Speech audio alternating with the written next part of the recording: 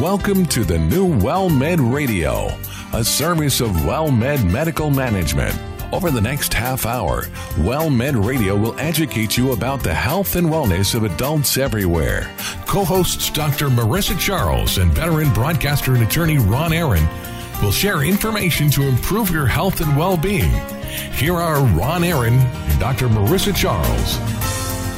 Well, thank you very much, and welcome to WellMed Radio.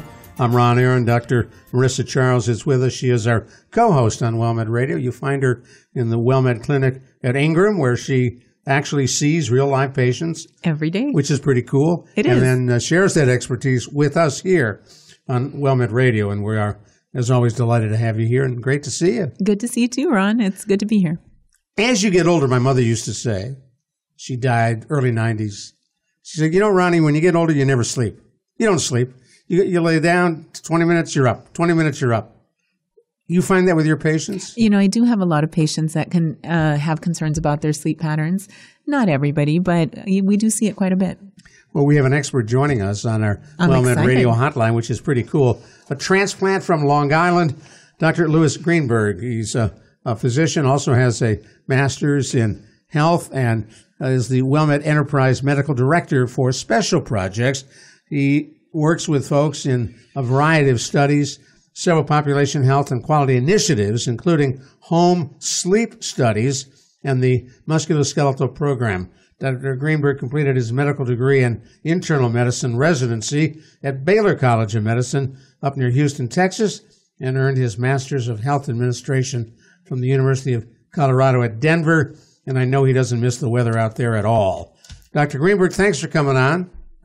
Thanks for having me. I'm actually in Colorado currently, enjoying 63-degree weather. Gee, thanks for sharing.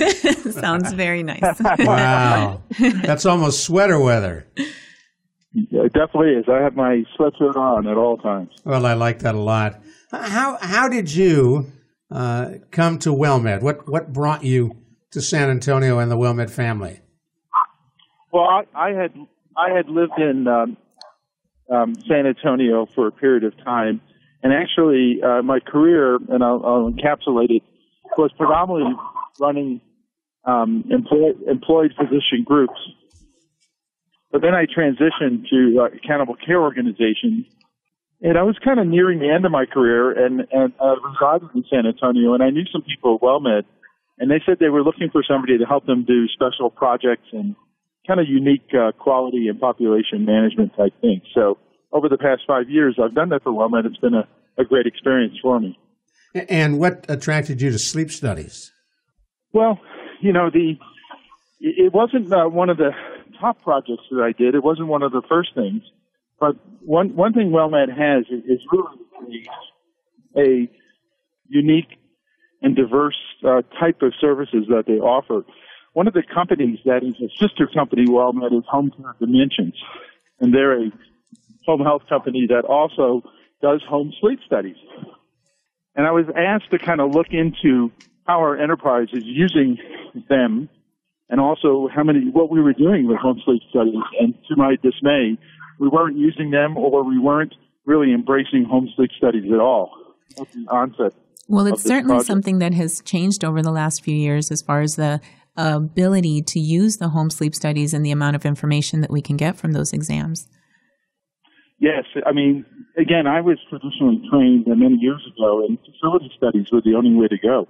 Absolutely. I remember those days. You'd have to set up for your patients. Sometimes there was a long wait.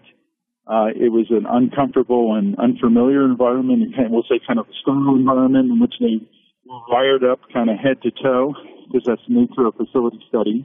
Exactly, and then expected you had to wait for sleep. the results, and a lot of times they had to go back if they were positive for obstructive sleep apnea to get therapy. So it was a very cumbersome and expensive process. And when I learned about the home sleep studies, it basically accomplished the same goal of diagnosing and treating obstructive sleep apnea, which is a very common and really dangerous condition for patients to have. But it does it in a much more compact time frame, gets the diagnosis and treatment underway quickly, and the patients benefit from it. He's Dr. Louis Greenberg. I'm Ron Aaron. Our co-host is here as well, Dr. Marissa Charles. You're listening to WellMed Radio on 9:30 a.m. The Answer. And Dr. Greenberg, one of the things you mentioned, sleep apnea.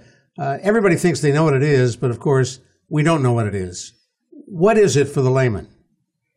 Well, there's a lot of different types, but the most common type is what they call obstructive sleep apnea, whereas in the posterior portion of the pharynx, at night when you're recumbent, either lying down on your stomach or sometimes on your back, mostly, you can occlude the airway to the point that you have what they call apnea, in which you kind of temporarily stop breathing. Most people will wake up and kind of snort and cough and kind of start breathing again. But those apneic episodes, if they're more than 5 per hour, are very dangerous. They lead to heart conditions and even high blood pressure and death. So understanding what type of patients are at risk for that, and then diagnosing them appropriately and getting the appropriate test done is very important, because there's great therapy for it. It's called continuous positive airway pressure. It's delivered currently through a small machine that's very portable, and it can alleviate the condition and basically prevent terrible other chronic conditions down the road if left untreated. Well, death is a chronic condition you don't want. Absolutely. You're right. Yeah. Right. So, Dr. Greenberg, can you tell us a little bit about the types of symptoms that a patient might get early on, and things that, at what point a physician would start to think about sending a patient to go have a home sleep study? Yeah, I mean, the classic symptoms for obstructive sleep apnea, which is the type that we're talking about, are basically just poor sleep. People feel very exhausted the next day. Some people even fall asleep. It's called daytime somnolence, where they kind of fall asleep during the day and can't complete their work or fun activities. Some people develop hypertension or high blood pressure to it. And in general, they just feel miserable. The type of candidate that you really worry about are people that are, overweight, people that already have underlying chronic medical conditions like heart failure and COPD, or chronic obstructive lung disease. But in general, the main symptom is it's usually the spouse or somebody else who complains that their loved one snores, is tired all the time, just falls asleep during the day. Some people even have urinary incontinence, and it's a constellation of symptoms. But a lot of times you hear it from the patient's spouse, and that they sometimes even left the bedroom because of the nature of the snoring. That is very true. Snoring must be pretty common, because I hear so many TV ads for devices that claim they'll stop snoring. Yeah, that may be. Snoring is one of the symptoms of obstructive sleep apnea, but some people snore and don't have obstructive sleep apnea. Right. So that's why they need to be carefully evaluated by their doctor with a good history and physical. There's a questionnaire called the Stop Bang, STOPBANG questionnaire, and that kind of asks questions of snoring for the S, TOP, you observe apnea. The P is if they have blood pressure problems, and then the BANG is BMI, and if they have apnea, and N. I'm blanking on the rest of the. That's all right. But the bottom line is those letters stand for different symptoms and signs for a classic sleep apnea patient. If they score very highly on that, and this is a really important point, is that you want to have a really high pretest probability before you do a home sleep study. The facility studies are still the gold standard.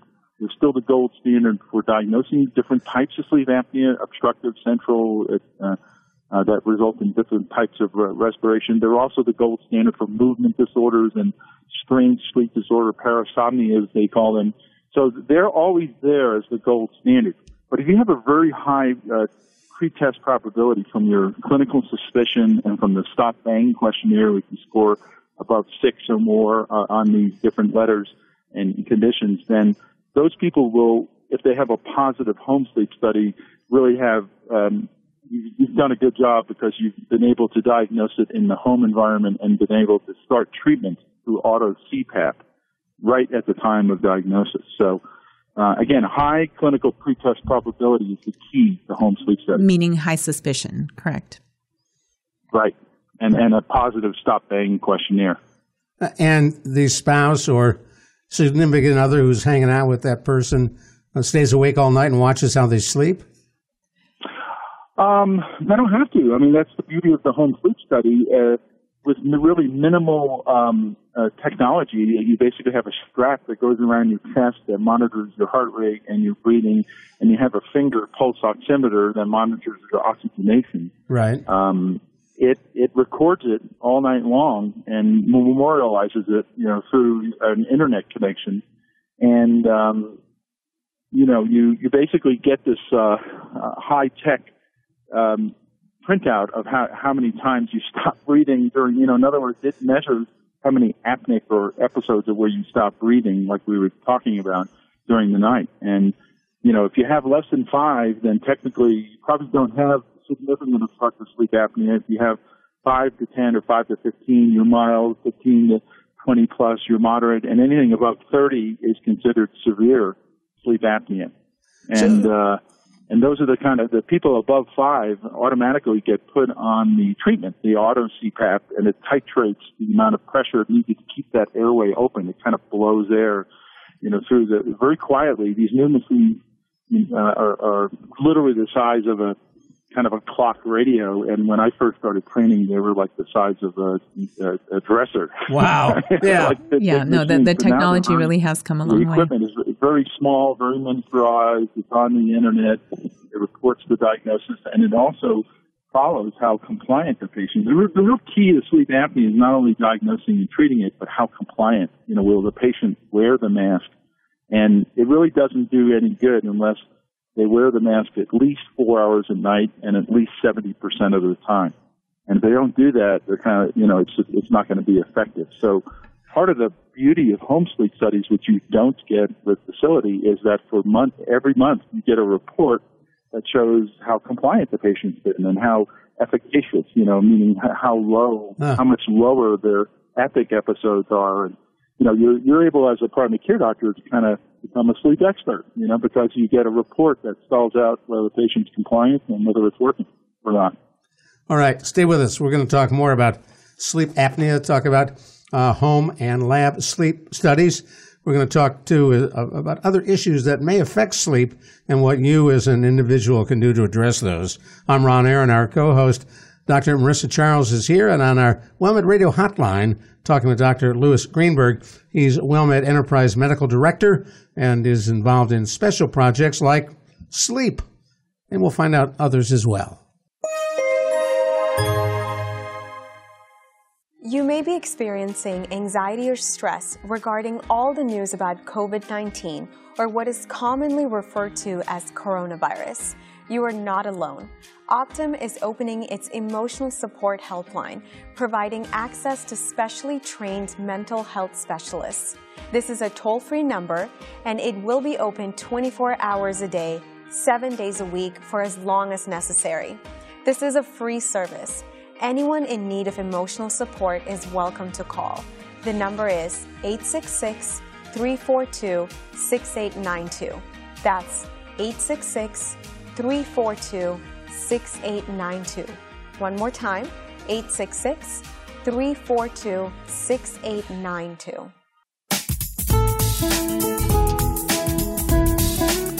This is very interesting as we talk about sleep and sleep studies on our WellMed Radio hotline. Dr. Louis Greenberg is with us. He is a MD, as a master's as well in health, and we're talking with him about the work he's doing with home and lab sleep studies. I'm Ron Aaron. Dr. Marissa Charles, our co-host on WellMed Radio, is here as well. And Dr. Greenberg, you mentioned when we first began about how intrusive those lab sleep studies can be. I'll never forget a good friend of mine, Ed, this is several years ago, went in for a sleep study, and he said he hated it because every time he went to sleep, it seemed as if they woke him, and they'd ask him, how are you doing? Are you asleep? And he finally, at the end of it, was diagnosed with sleep apnea, does use one of those CPAP machines, but the study itself made him a very, very angry patient. Well, I can certainly understand when you're kind of wired from head to toe, because remember, the facility studies, unlike the home studies, they're the gold standard. So they're monitoring brain activity, eye activity, respiration, heart rate. They monitor everything, and also limb movements. So they have to kind of wire you from head to toe. So there's very little comfort there because they're kind of covering every aspect of sleep disorders.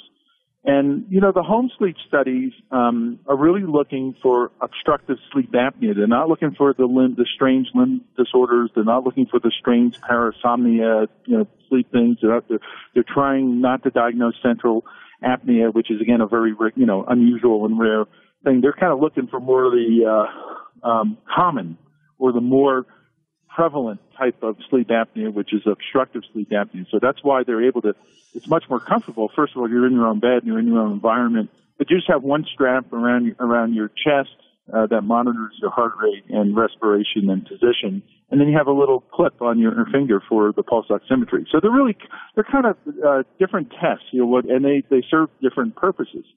Now, Now we have the advantage of kind of choosing, whereas many years ago, like your friend, there was no option. They kind of got the gold standard and they got wired up head to toe, and it was very uncomfortable and expensive.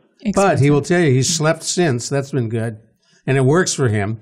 Well, what were you talking about with the is this folks who see ghosts in their sleep? Well, to be honest, I don't profess to be an expert on those.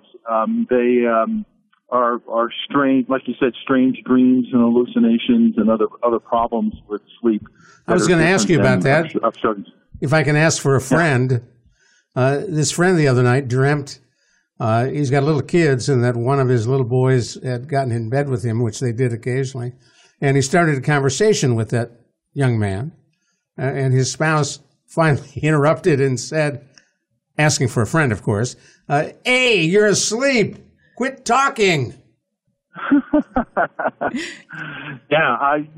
That's certainly out of my realm of expertise, and those are the type of I'll be honest with you, when you suspect strange parasomnias or limb movement disorders or different types of central sleep apnea, that's when it is appropriate to either get a specialty consultation with a sleep expert or a facility study. Dr. Greenberg. But that's not, we can ask Marissa, that's usually not what you see walking through the door. No, that's not the common. Clinic. Absolutely. What I was going to say, Dr. Greenberg, is for these home sleep studies, not every single patient is appropriate. What are some of the reasons why you would not be able to do a home sleep study? Yeah, what would kind of steer you away from it would be if they have some of these other conditions we just discussed, that with the parasomnias, the movement disorders, and things like that. That's one.